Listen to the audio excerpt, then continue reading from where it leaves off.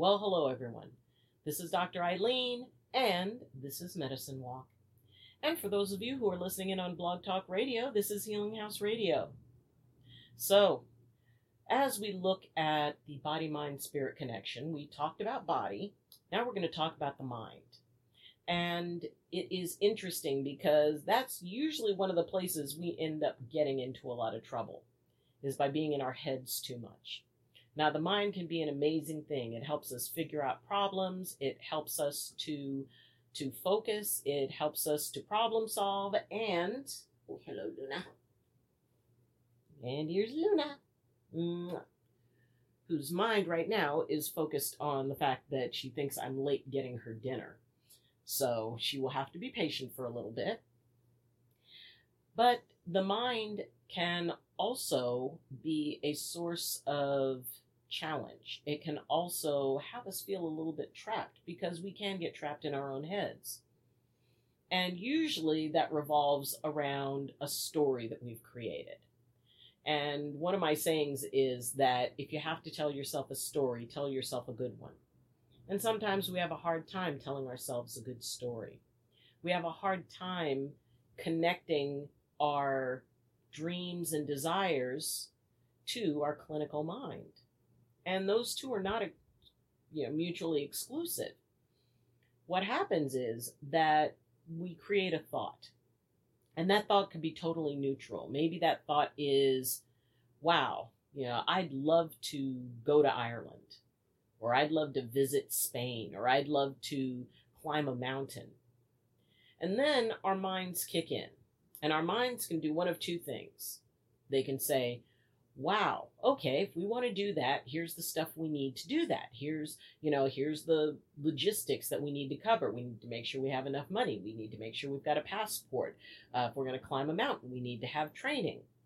So the mind can be very good about setting in order all the things that we need to do to fulfill that thought. Now, unfortunately, the mind can go into another direction. The mind can say, oh, well, you're not in good enough shape to climb a mountain. And, well, that'll be way too expensive. And you wouldn't know anybody. And what if you got kidnapped? Or what if something bad happened and you were out there? So, it'd be best if we didn't do that. Or, well, you don't have enough money and you really don't deserve that type of indulgence. So the mind can either support what it is that we want to dream, or it can completely sabotage anything we'd like to do. Maybe we want to change jobs. And, we think, wow, I would really love to be an actor or an artist. And the mind could say, well, okay, so if we start taking classes and start doing things while we're working, then we can be able to start building up a career so that we can transition from one career to the next. So let's see, what are some of the schools that we would need to go to, and what would they be costing, and all of this other stuff, which are really great questions and really great things for the mind to kick into.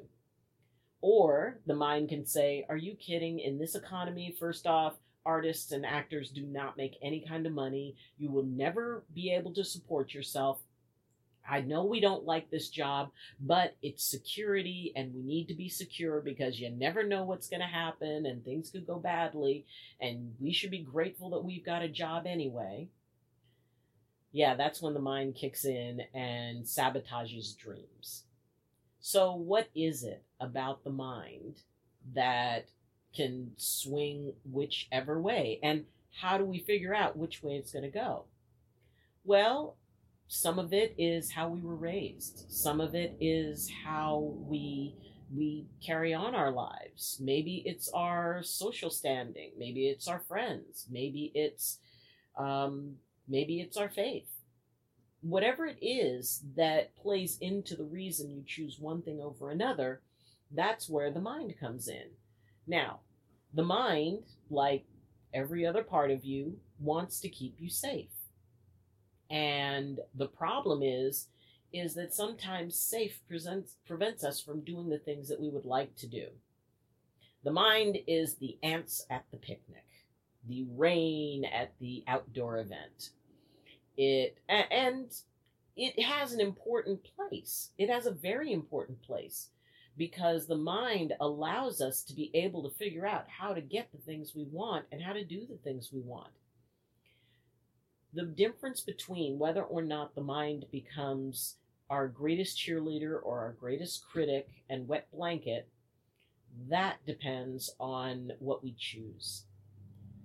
And, maybe you were raised with a certain, idea that artists don't make any money, so therefore you can't be one. Or maybe you were raised to encourage that thought. But the thing is ultimately, once we realize what it is that we're doing, what it is we want to do, choice comes in. And we need to claim our right to choose. And just because there's that dissenting vote up in our heads saying, well, all the things that could go wrong with this, yeah, it's important to consider all the things that could go wrong with something. And then consider all the things that could go right with it.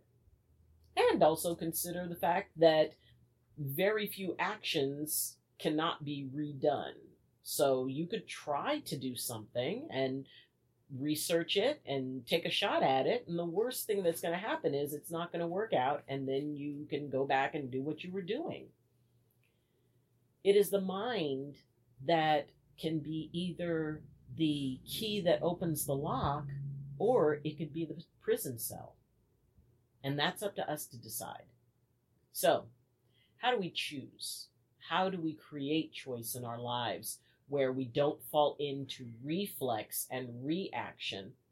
Because you can sort of tell if you get an idea to do something, or if somebody says, you know what, I think I'm going to do this. What is our first instinct? Is it, oh no, there's a lot of things that could go wrong with that. That could be very, very dangerous. Or do we think, man, that would be cool. I want to do that.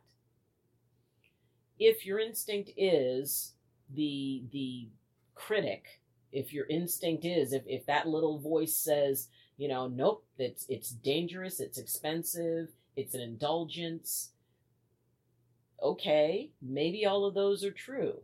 And bring in the possibility. What if it was just an amazing time? I knew somebody who just up and decided she wanted to, go to visit another country in the Caribbean.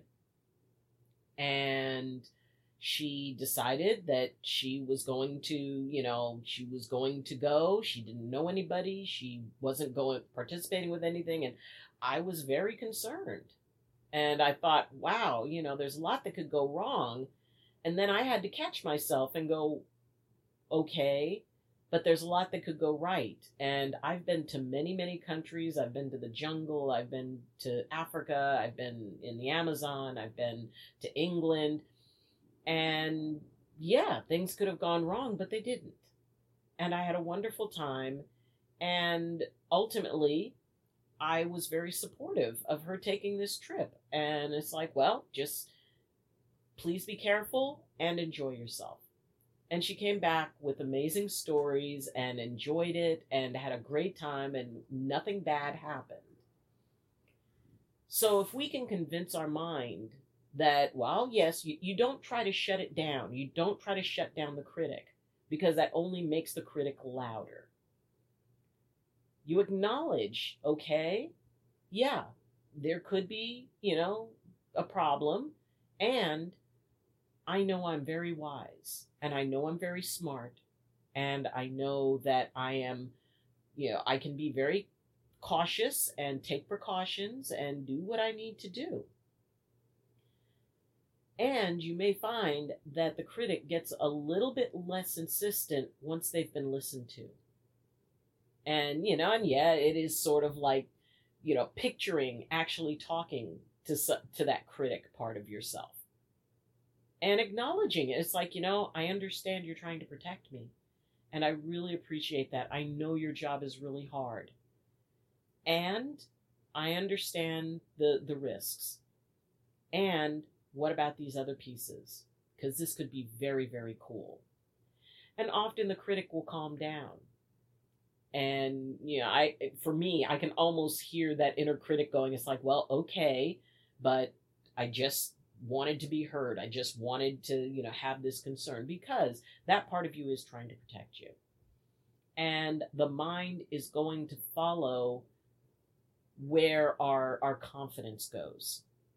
If we are nervous about something, that inner critic just gets very strong. It's like, well, maybe I shouldn't. Earlier this year, I took a trip to Florida for my niece's wedding. And everybody was saying, nope, you shouldn't go, you shouldn't go, you shouldn't go. This is a bad idea, and saying all the bad things that could happen, and COVID-19, and I'm getting on a plane, and I'm going where there's an outbreak happening.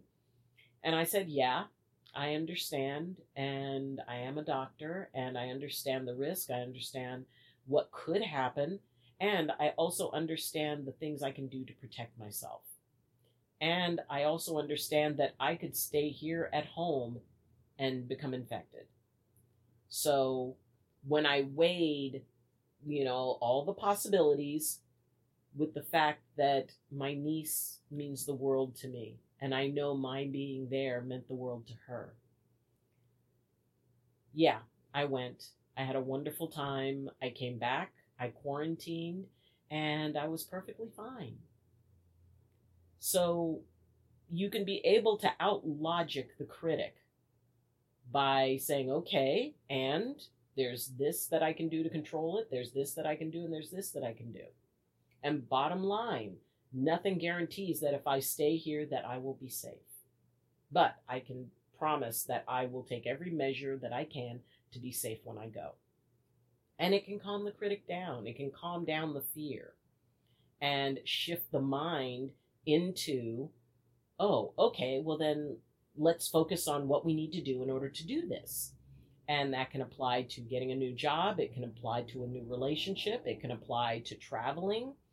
Whatever it is that the mind can set its sights on, and when it becomes a challenge to figure out how to do something, the mind loves a challenge. The mind loves to solve things. So by creating a situation, well, I would like to go and visit Ireland. Okay, all right. Then the mind can take over and go, all right, logistically, this is what we need. We need to get this, and this. We would need this much money. We're going to research on, places to stay and tours to go on and things like that. So we can actually get the mind on our side. We can inspire it. We can acknowledge that what needs to be a concern, and we can focus on that only as much as we need to, and then move to, all right, how are we going to make this happen? How can we make this happen? What can we do to set this into motion? And believe me, the mind loves that sort of thing. If we can get the story out of the way. If the mind is just working on a problem, it can do anything. And if we remove the story that has the doubts, the fear, and all of that stuff over what could happen, well, maybe you could just have an amazing time and have a lot of fun. So you can switch your thoughts to that. Instead of what could go wrong, think about what could go very, very, very right. So, enjoy interacting with your mind. It's not really trying to ruin your fun, it just wants to keep you safe. But if you can give it a problem to solve, if you can give it something to look forward to, it will ride right along with it, and anything is possible at that point. So, thank you for joining me. And if you have any questions, comments, or concerns, you can leave them in the comments section. If you like this video, then please share it, press like, and if you haven't subscribed, and for all of those who have, thank you so much. And if you haven't, would you please consider subscribing? Because that would be very cool. It would help me build the channel, and it's just something I'm very, very passionate about. And I hope that you find value in the stuff that I'm sharing. If you're listening in on Blog Talk Radio, please consider following the link in the description to my YouTube page. and you can see me. So, again, thank you for joining me. And as always, I wish you balance and I wish you blessings from my heart and mind to yours. Love you and see you next time. Bye.